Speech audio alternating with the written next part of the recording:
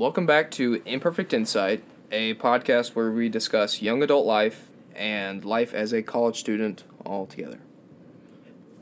Today we have a guest. Beckham Singer. Thanks for having me on, guys. Yeah, no problem. Yeah, appreciate you coming on. And this week we're going to be talking about choosing majors and strategies that we have to, do so, and what we really chose a major for, how we're going to implement that into our life. All right. So, firstly, what is your major, Beckham? I'm actually a double major in economics and accounting. Interesting. How did you go about choosing that? Well, I applied to all my colleges that I applied to as an economics major because I knew I wanted to work somewhat in economics.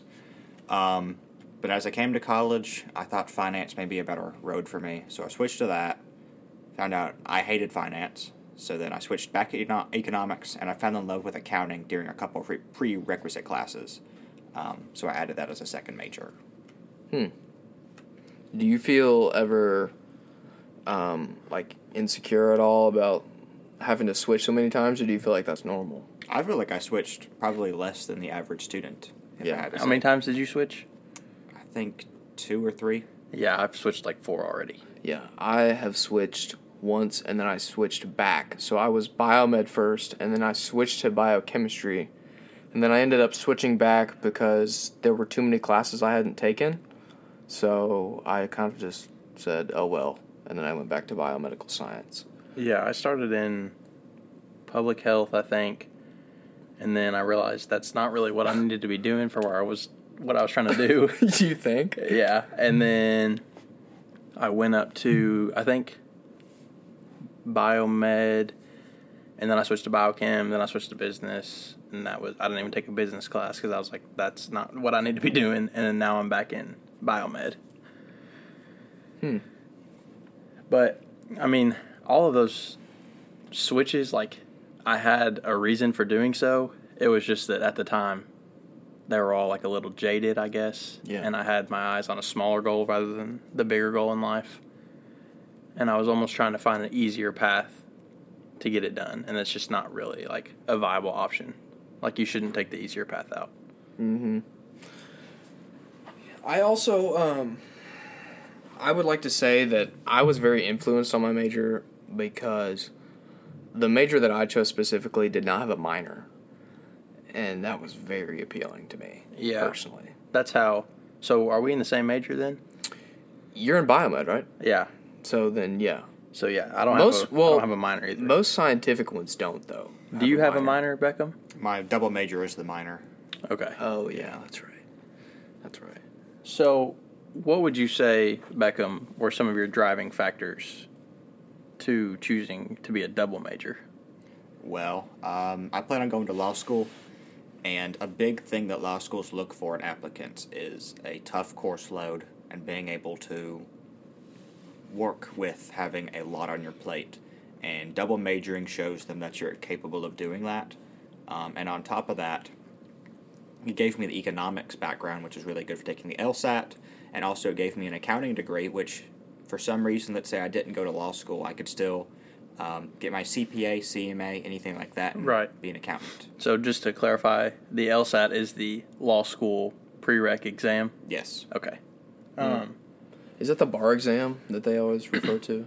The bar exam comes after law school. And that's to get certified, correct? Yeah. So once you pass once you get out of law school, you're still not a lawyer until you pass the bar exam in whatever state that proves that you know the laws. Oh, okay. Yeah. In that state? Mm-hmm. So wait, if you were a lawyer and you moved to another state, you'd have to take the bar exam again? Yeah. You'd have to get completely recertified. I did not know that. Yeah. Is there a, not time limit, how long is your bar certification good for? I'm not sure, but I think it's pretty indefinite. I think you might have to go to some trainings every now and then to get caught up in the recent law, but I'm pretty sure it's indefinite. Well, I know that in a medical field, you take the MCAT and go through medical school and then you're done. But then after you work for a little while, you can take what's called your boards, and then that just is another step, and it's not required. But you can do it just to, just extra qualification. Yeah. Basically. It looks better for you as a person to be board certified. Yeah. So you want to go to law school? Any kind of law in particular? Tax law is what I'm aiming at right now. Okay. What about you, Joe? What do you want to? What's your goal? So when I tried to switch to biochemistry, I switched because I decided I didn't want to be like a vet or anything like that, because that's what I wanted to do at first, and then I decided to move over to pharmacy, and so I tried to switch, and it didn't work out so well. But apparently, I feel like you can still pursue a pharmacy degree with biomedical science. Yeah. I feel like they're hand in hand, so I'm not really worried about it. But pharmacy school has a lot of prereqs that you have to get done. Yeah, they do. But as far as the prereqs go, there's a lot of internship hours that are required too. There's a lot of internship hours in most medical fields to get into the school. But that's what I want to be. I'm choosing that to become a pharmacist. Do you want to go to pharmacy school and get your doctorate in pharmacy? Yeah. Mm-hmm. And then from there, I'll probably... My fallback is to just work as a pharmacist in a pharmacy. But I think I want to go into some sort of research or work in some sort of facility that works on new drugs and stuff like that. Okay. Because, if you think about it, you develop a new drug, you're set for life. Yeah. That is like... Or you could win the Mega Millions. And, yeah.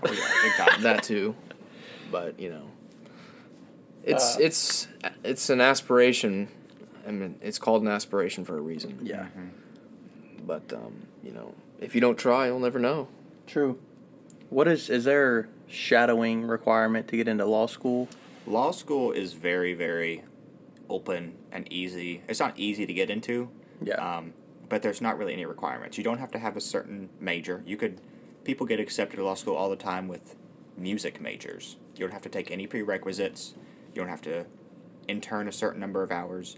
As long as you have a bachelor's degree and you have an LSAT score, you can apply to law school. That's interesting because for medical school, at least, I know that you don't have to have a certain degree in anything. You just have to take the prereqs. And as long as you score well in those prereqs, then you're fine. Like, you can apply, and if you have a good MCAT score.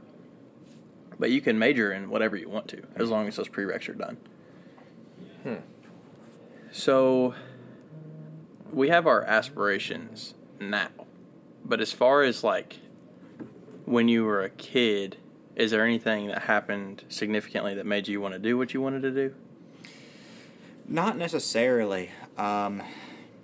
Growing up, for a long time I wanted to be a politician. A good number of people in my family are politicians here and around where we live. So I sort of grew up in that culture, and that's what I thought I should be going into. But as time went on, I started to realize what the situation and what local politics is really like. And I did not want to go down that road. But as I was starting to think about being a politician, I was planning on going to law school just to know the laws, and that whole pathway had grown really interesting to me, just the ability to, be an expert in the law and just to be able to practice in court and stuff like that just seemed really interesting. What about you, Joe? Did you have anything in your life that happened that made you want to be a vet or a pharmacist? I don't know. I wouldn't say that there's anything in particular, like a deciding moment in my childhood that made me interested in that scientific field. But I've always been interested in science. I've always loved science and nature and the way things work. So maybe that's just the way I'm built. I don't know. Yeah, that makes sense. Because I feel like a lot of people are built that way, though. Yeah. They take a certain liking to a specific field when they're born, and I want to say that is determined by their childhood and their environment, but at the same time, I don't know what that is. Yeah, that makes sense. So, that's hard. Maybe someone should do a study on that. Or a podcast. Yeah, go ahead and start your own podcast. I know for me, I wanted to be something that helped somebody when I was younger. I always wanted to do something that could impact somebody's life that, bettered them or gave them a better chance at, being around family longer. And then in 2012, I think it was 2012, my dad had a really, really bad motorcycle wreck, and the only people that, kept him alive and got him to where he is now was, doctors, medical professionals, lots of therapists. And so I saw that, and I took that as something that, as a goal, is I want to be somebody that can help somebody's parent or loved one be better for, their family. Yeah. So I've always known that I wanted to help somebody, but I didn't know how. I thought a lot about, going into, a religious thing. I thought about being a occupational therapist, physical therapist. I've always had, a lot of options that I wanted to explore, but then after my dad's wreck, I really kind of, honed it in on, okay, I want to be in the medical field, and I think I want to be a surgeon. But then here recently, I've kind of just, really thought about that, and I'm like, I don't know if helping people's parents is what I really want to do. I want to be around, kids and make impact in the kids' life to, set up, a longevity thing. Improve their life. Yeah, or, show them that, whatever you want to do is possible. Yeah. You can always have a good outlook on things. And so I've kind of switched to dentistry, and, we've talked about this already, but I think pediatric dentistry or orthodontics would be something that is, it's caught my eye. I'm very interested in that field. And I think that would be really, really fun. Because I know for me, at least, I hated going to the dentist when I was younger. Yeah. And I think I still don't like going to the dentist. But, it's so boring. It's you walk in, everything's a neutral color, and it smells awful. No life. It's not a fun environment. Yeah. So maybe I could, be a dentist and make it a fun environment. Hey. Never know. It's always up to the dentist. Yeah. Not the patient. You actually bringing up the topic of helping people and, longevity and stuff like that triggered a memory in my brain. Mm-hmm. And this is actually I guess it's funny now, but it was not funny then. I was very, very little. Mm-hmm. And I want to say that this inspired me to help other people medically speaking. Just looking back on it afterwards, knowing what the doctors did for me. But basically, it started when I was little. And my mom was cleaning the bathroom. And I was basically a toddler at this point. I was I don't even know, 2 or 3. Are you the oldest 4, child? Yeah. So this was her first experience with something bad? Yeah. Oh, gosh. Oh, it was probably one of the worst, too. She was cleaning the bathroom, and she had left this spray bottle of bleach on the sink. Oh, no. And I grabbed it, and I looked dead into the nozzle. I remember this, too. I looked dead into the nozzle, sprayed it, straight into my eyes. Oh, no. Bleach, straight into a toddler's eyes. Oh, no. They rushed me to the hospital, and my dad said that he thought I was going to be blind.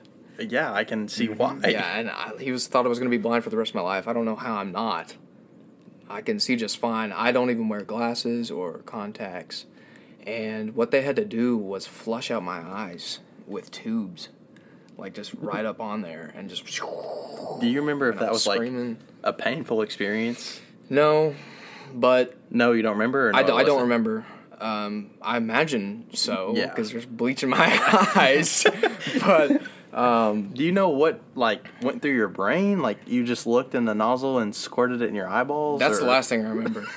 I don't even remember being in the hospital. But... Oh my gosh! Yeah. So I just uncovered a very suppressed memory for you. Oh wow. Well, no, I've known about it. I remembered it. It's been a memory for me. I just didn't really think about how that affected my outlook on how important it is to help people medically. Because if there weren't people like that that had the knowledge of that kind of incident, then I would have been blind for the rest of my life. Yeah. So I just feel like that's a really good example. Yeah. But, yeah. Any uncovered memories for you, Beckham? Not at the moment, no. I know maybe 10 years ago or so, my brother, I'm not sure what he drank, but he got under our kitchen sink and got some like bottle of it may have been like drain cleaner. Oh or, my like, gosh, some sort some of Drano. Drank some Drano. Drano, or like I feel like it may have been like something to clean the sink with. And he drank a little bit of it. Thankfully, we rushed him to the hospital. Everything turned out all right. But what they gave us after they came home from the hospital, they gave us these little magnets for the fridge for Poison Control Center. They had like the number on it and when to call. And we put them on the magnet. Now, every time I walk past that one fridge we have, I get reminded of that time. It's still there. It's still there to this day, gosh. 10 years later. And that didn't inspire you to go in the medical field? Not at all. So you don't love your brother? No, I love him. Just I'm just kidding. I'm just kidding. Don't answer that. Yeah. Wow. No. Dang, So- he just got in there and drank it? yeah, pretty much. I don't think I ever did anything like you guys are saying. Maybe it's a Georgetown thing? Curiosity killed the cat. Something in the water. I feel like the worst thing I did was my mom was like flat ironing her hair, and I like reached up and grabbed the flat iron Oh, and gosh. like burned my hand. Now, one But I thing never that- drank any bleach, so Well, I didn't drink bleach. you just spread it in your eyeballs. That's Yeah. so much better. It's fine. It's fine. I have 20/20 vision. Okay. So enough. if you're listening to this, spray. No, I'm kidding. No. Okay, so let me ask you this, Becky. Yeah, what's up? Becky is Beckham's That's our nickname. nickname yeah, for Beckham. For listeners. Yeah. What is your opinion on people who don't yet know their major and are in college or About to go in. about to go in, and Well- they just don't? They have cold feet. They don't know what they're going for. The beauty of college, especially liberal arts colleges, is you have to take a lot of prereqs. And that's not a fun thing to do. Yeah, no, that sucks. It's not fun knowing what you want to do and having to waste your time in classes that are not in that field. Like, for example, I want to go into tax law. I have no use to take a chemistry class. Yet, I'm probably going to have to at some point. You will. Which I find weird. I find that kind of odd. There might be a reason for it, and they might do it for kids that don't know. I don't want to say kids because they're adults, but I don't know if they do it for people that don't know what they want to do.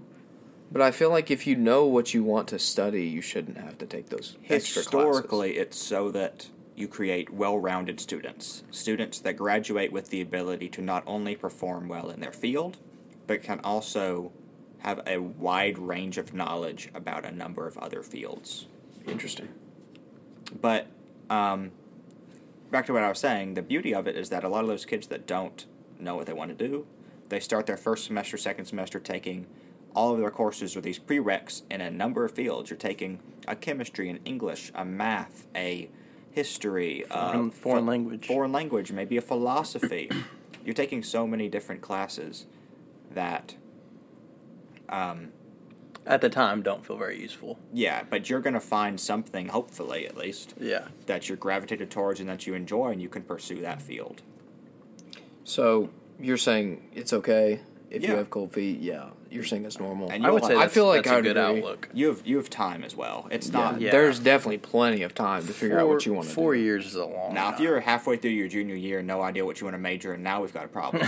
But Yeah. if you're especially a high schooler, you no reason to be worried.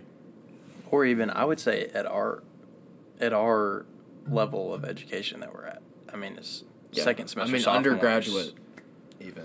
Well, I mean, it gets a little tough because, how many hours is a major? Something like 60, 65? Between 36 and 60. So, I mean, you got to think, like, a full-time student is 12 to 18 hours, Yeah. and you got to get that done. If you're, like, a second semester junior, Mm-hmm. it could be tough. Not impossible. Well, I feel like another smart thing to do is to figure out a broad category of something that you would like to do for money.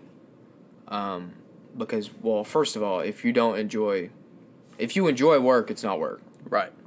I just want to put that out there. But I feel like it's smart to decide a broad category of something that you like to do, and then if you want to, you can switch, like, what kind of job you want to have that's in that, category.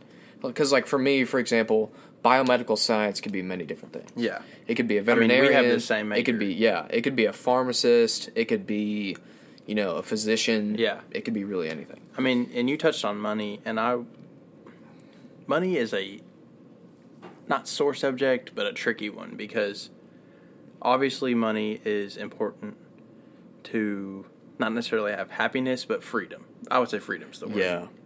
Nobody wants to be in a situation where you're working every day and don't make any money. Well, don't make enough money to be financially free. Because you shouldn't pursue a job just because of the money. I agree, but at the same time, it is important to understand that money is a part of everyday life. And even if you love your job, but you don't make very much money, I feel like you're still going to have a hard time in life. And that's just a personal standpoint. You need a good balance. Yep. Yeah. And I mean, that's not, it's like you said, if you find a broad scale of something you want to do, like, there's enough jobs that, like, money should not be an issue. Yeah. So find something you love and then kind of narrow it down. I would say for me, the best thing that I've done is shadow opportunities. Like going into the field and seeing what it's really like every day has been the best thing that I've done. That could make a difference too.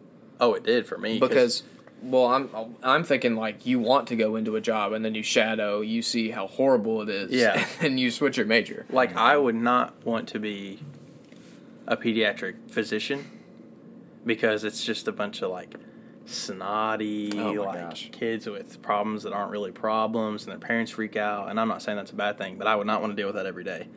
Whereas like when I went into pediatric dentistry to watch, it was almost like the kids were sad to be there because everybody hits the dentist. Yeah. But it wasn't a thing of like, my kid's dying because he has a cold. It was like, okay, you just need to clean your teeth. And then it's in, out, and you're done. Yeah. So, but in the sense of like, if I do go to med school. There's a lot of money in dentistry too. Yeah. Well, if I were to go to med school, I know that I don't want to do like OBGYN. I don't want to do like anything like that. I know that like orthopedics or vascular surgery is like where I would want to go. But that's only because I got to go sit in and watch. Because I didn't even know what vascular surgery was until my internship. I mean, I have a general idea, but what are the specifics? So they do a lot of work with like veins and arteries, not necessarily around the heart, because that's, you know, that's when you get in cardiovascular, but like they do a lot of stuff with like varicose veins, which are in your leg, and when they stop working, then you got to get them taken out, and that they could stop working for a number of reasons. And they do a lot of that. They do a lot of like, for dialysis, there's a vein that leads into an artery in your arm, and they have to like reroute it to help with your dialysis. They do a lot of different things that sets up work for other people, if that makes sense. That's interesting.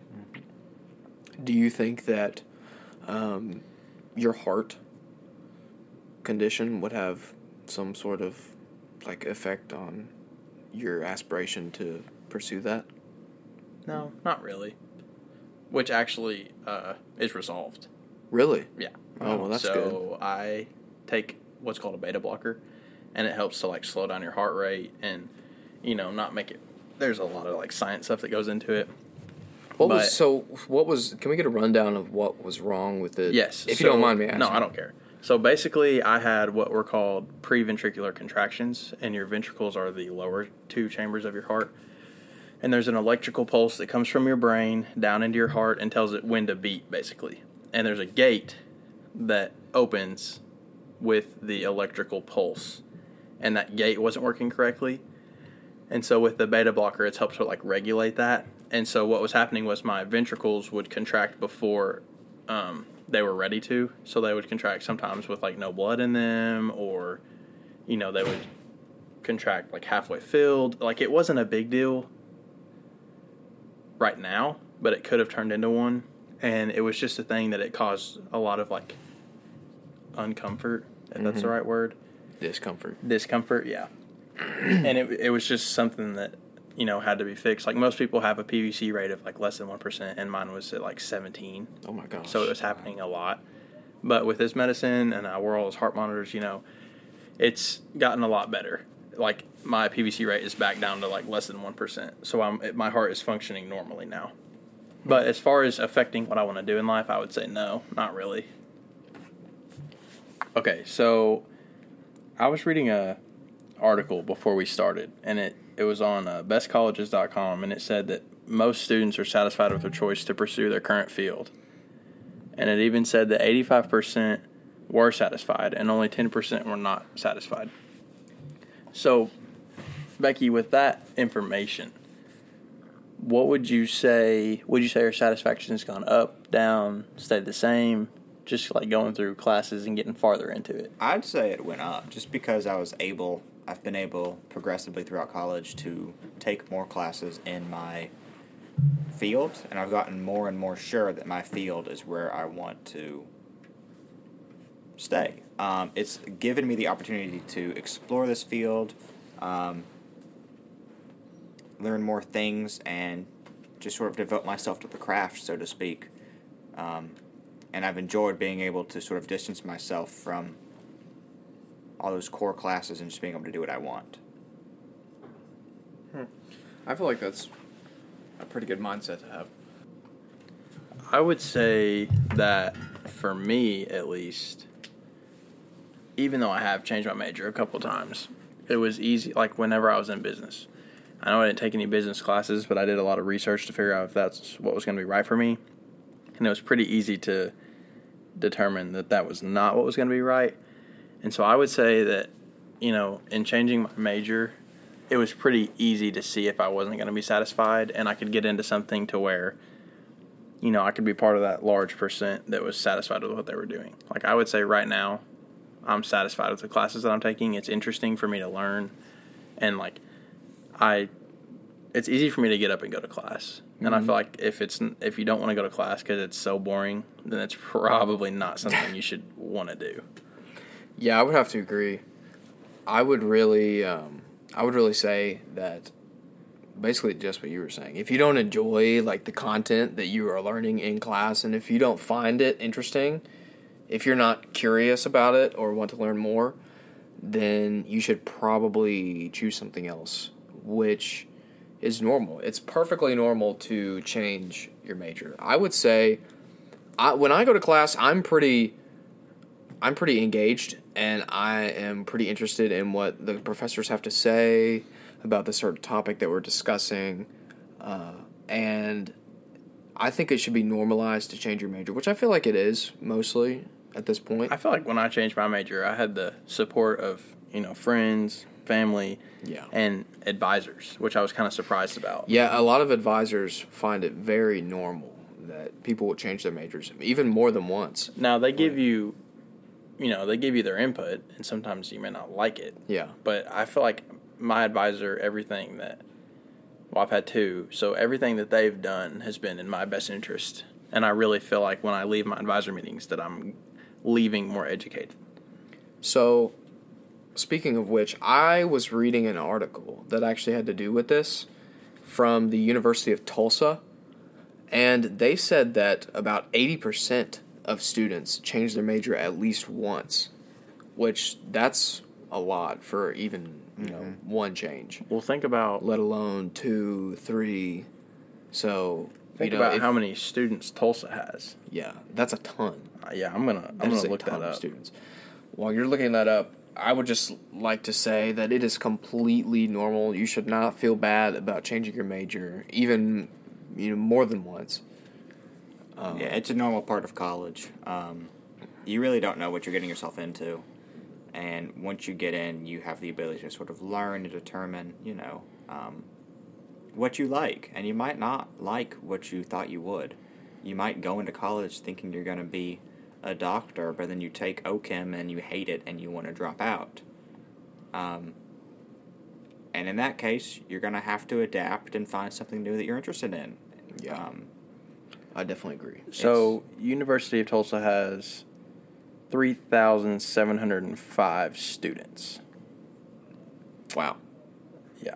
So not as many as I thought, but that's still a lot. And for 80% of them to be happy with what they're doing. Well, no, that was how many of them changed their major.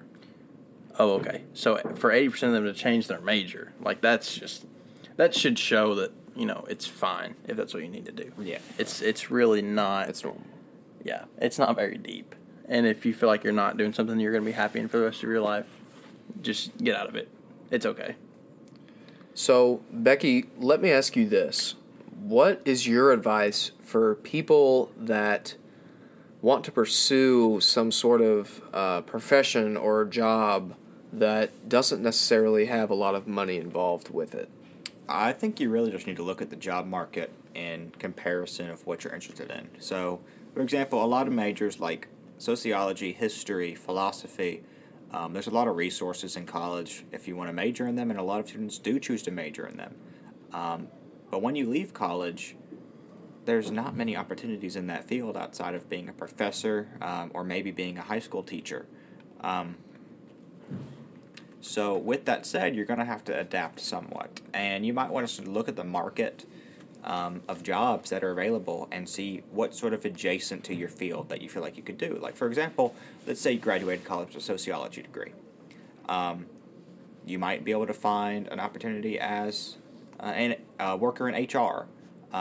You could use that to sort of help people every day, but yet it's still different from sociology. You'd use your sociology background to some degree, but it's still a different field that there's always going to be openings for.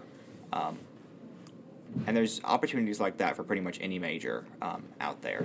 Mm-hmm. I would say that I've taken a sociology class, and I really enjoyed it. I really enjoyed, trying to pick out and understand the way that certain classifications of people felt just throughout the history of America. And I could definitely see how after learning that, how having that as a whole major, not even just one class, would help you in HR, because you'd be better geared to, better educated to deal with all kinds of people, whether they feel that they've been cheated on something, they feel like they're not being treated fairly or properly. I could see how that scope would help in HR, and I'm sure that it would help in so much other stuff, and not even just for sociology, with any major.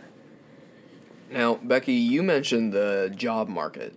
Do you know, or Maddie, I guess you might know as well, is there a way that you can look, so say you graduated in 2025 from your undergrad school, and is there some sort of website or something where you can look to see what job salary is going to go up and what's going to go down to help you decide? Yeah, I would say specifically that for me, when I was still in high school, I was very worried because I wasn't quite sure what I wanted to do. I looked into a lot of things,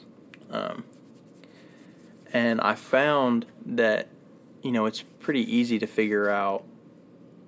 Well, not to figure out. It's pretty easy to find, job opportunity and whether that's going to go into progression, what that's going to look like whenever you graduate. So I looked at 2025 and got numbers that were generated probably from a computer and said, what's the outlook going to be? What's the pay going to be? But, you can't use that as a definitive. That's just a number crunch. You can't be sure that that's what's actually going to happen. Because, it's probably, when I looked it up, COVID was around. But then if I had looked it up before COVID, I'm sure that, a pathologist probably didn't have as much of a, job outlook as it does now with COVID being around. Yeah. Oh, I guarantee it. Yeah. So, I would say as a surefire way to figure it out is just think about, a problem and think about an occupation that solves the problem. So, there's always going to be sick people, so there's always going to be a need for doctors. There's always going to be people that get hurt. There's always going to be a need for physical therapists. Yeah. It doesn't even have to be in a health thing. Like for Beckham, there's always going to be people that need legal advice or assistance. So a lawyer is something that's always going to be needed. You could also look at jobs that are in high demand and low supply. Yeah. Just the ones that fluctuate, plumbers. That's actually interesting because you said you wanted to be a pharmacist. My mom's a pharmacist, and when she went into pharmacy, there was such a need for pharmacists that I don't think it was an expedited program, but she got a job opportunity in her senior year of pharmacy school, her last year. Wow. Yeah. And now she's worked her way up. She's the manager of a pharmacy at a Baptist Health, which is a pretty big hospital. And so, she expedited all of it. She doesn't have a bachelor's degree. She did all of her associates, and she did the prereqs for pharmacy school. So she has an associate's, and then she went to pharmacy school and got her doctorate. So I would say definitely figure out what's in demand, low supply. Yeah. And what is needed. And that would be a great way for you to kind of pick through what you want to do and have job security. I would say those are the ones that, if it were me looking, those are the ones I would target. Or at least look at first. Yeah. The ones that are in a need. And honestly, research is going to be your best friend. Like, there's so many jobs that I didn't even know were a thing. And we've touched on this before. Yeah. You talked about, you had seen things that you were like, people get paid for this, and you were like, you couldn't believe it. And I would say that I just recently discovered, 4 or 5 weeks ago, that data, what data entry was. Yeah. People just sit in front of a computer and enter data for a company and get paid for it. It's kind of crazy. That's I feel like I would get so bored. Well, people are doing it remotely, at their house and stuff. So see, that adds interest. Yeah. Well, I know that right now in the medical field, there's a need for radiologists. Oh, wow. So, and they're giving, work from home options. How do you work from home as a radiologist? The images get uploaded through a system, and then you look at them on your computer and you read them. Oh, so you analyze them. You just look at X-rays and sort of. Radiologist would be. So you don't collect the stuff. You do not take them. That would be a radiology tech. A radiologist is the person that has gone to school to study images and read them.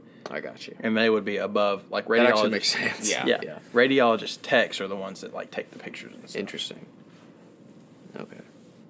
Which some radiologists will do procedures, little procedures, not big things. But I've seen, when I did my shadowing this past summer, I saw a radiologist do a couple procedures, and it was really little, not big deals. They have a general surgery background. Oh, okay. Do you think your internship, where you sort of got to see different sides of the medical field, was able to give you a better idea on how to hone yourself in?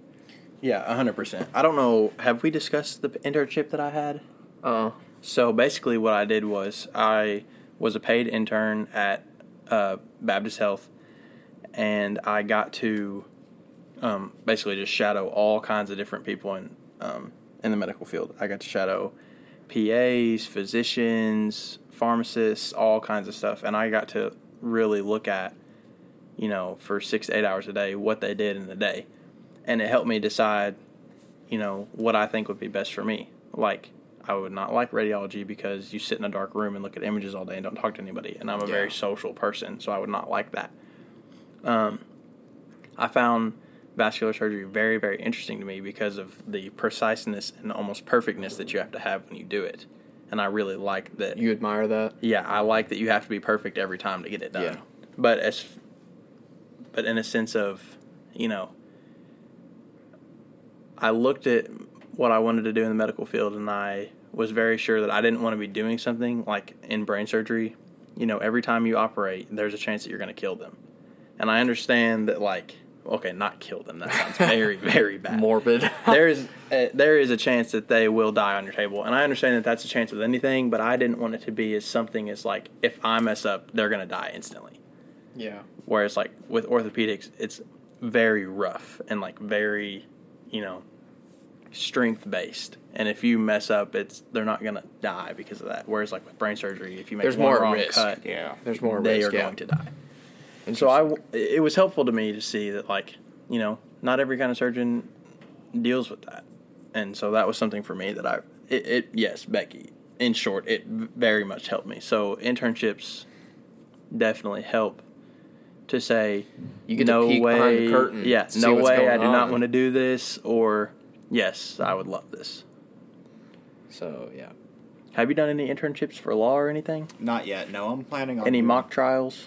In high school, I did teen court system. So the way that works effectively is they take real juveniles from the community that have committed some minor offense, something stupid oh wow, vandalism or something. Vandalism, 4th degree assault, What would What is classify fourth fourth degree? degree Yeah. assault? 4th degree assault. I forgot the precise statute. Let me look it up real quick. It's a very, very Minuscule. inconsequential Yeah. little crime. Stuff like disrespecting, like punching a police officer. That's only fourth degree assault. I feel No, like that that'd was be a big no, that deal. was a different charge. Dang. But we take those little crimes that they've done. They've already pled guilty, but they haven't been sentenced. It's okay. So 4th degree, like intentionally or wantonly causes physical injury to another person, or with recklessness he causes physical injury to another person by means of a deadly weapon or dangerous instrument. So with like getting in a fight, like if me and Joe started fighting right now, Yeah, it'd be fourth degree assault. that would be correct. Yes. Then what is like 3rd and 2nd degree and stuff? When like you that? start using more dangerous weapons, when So- you change your mens rea, effectively, is your mental state and why you did the crime. So if you change, like if you did it to kill you, if he did the same thing, trying to fight you, but instead of just being reckless, Like he came with me at a knife, or he came at you me with a knife. He came at you with a knife, Or like I beat him within an inch of his life or something. trying to kill you. Yeah. That would then go to attempted murder, 1st degree assault. Okay, that makes sense. Yeah, So it's all about the motive. yeah.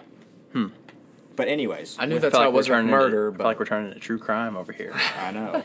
we've got a lawyer on our side. Okay, so anyways, back to your mock You trial. basically get set into teams of 3. There's a team for prosecution, a team for defense, and you basically hold a trial on the sentencing. So one person on your team does an opening where you just basically, give the story of the crime, try to open the case up. Another person gets to interview the witness in front of the judge and the jury. Real judge and jury. Real judge, but the jury is all high school kids from the Okay. same program. Okay. But it's a real judge. And then your last person gets to give a closing remark, which is what I always did. Do you Wait, so were these kids like convicted of these? Do you decide their sentencing? You basically try to argue. The jury goes off, deliberates on a sentence, comes back. Do they get that sentence? Really? Wait. So there, you're telling me there's high school students out there that are just sentencing juvenile kids? Yes. But for petty crime. Petty crimes, and there's only so many things that we can do. Like the Wow, that's most crazy. But the judge can obviously overturn. Yes, the judge obviously But the point is, I'm sorry I keep interrupting you. It's all right, But no. the point is for you to learn fair sentencing. fair sentencing to give people experience in a real trial environment, and also the whole program is also so that the kids that did the petty crimes have an opportunity to be around good kids and to have Okay, I didn't even that think makes about sense. like what we would sentence them to is stupid things. Like we'd give them 20 hours community service and have to write a 5-page paper on what they did and why it was wrong. It's So stupid like stuff what like my that. mom would do for me if I did something. Yeah, pretty much. We can't send them to jail or anything. Your mom's out Okay. here giving 20 hours of community service. Hey, I mean, Hey, they're out there, man. she'd let me know when I did something wrong. I'll say that for sure. Not in a bad way. Beckham, that's really interesting that you got to do that, and you would say that helped you, decide you wanted to be a lawyer. Definitely, yeah. Okay, that's pretty cool. Well, thank you guys for listening. I would like to encourage you guys to go hit up our email, imperfect.insight@gmail.com.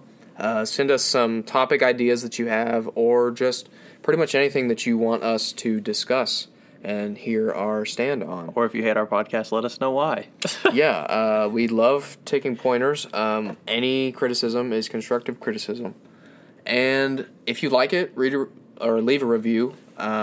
Write one if possible, if your podcast listening software allows you to do that. And give us a 5-star rating because you love us. Of course you do. yeah. We'll be back next Monday. Yep, And every once Monday. again, we want to thank you for listening. Catch you next week.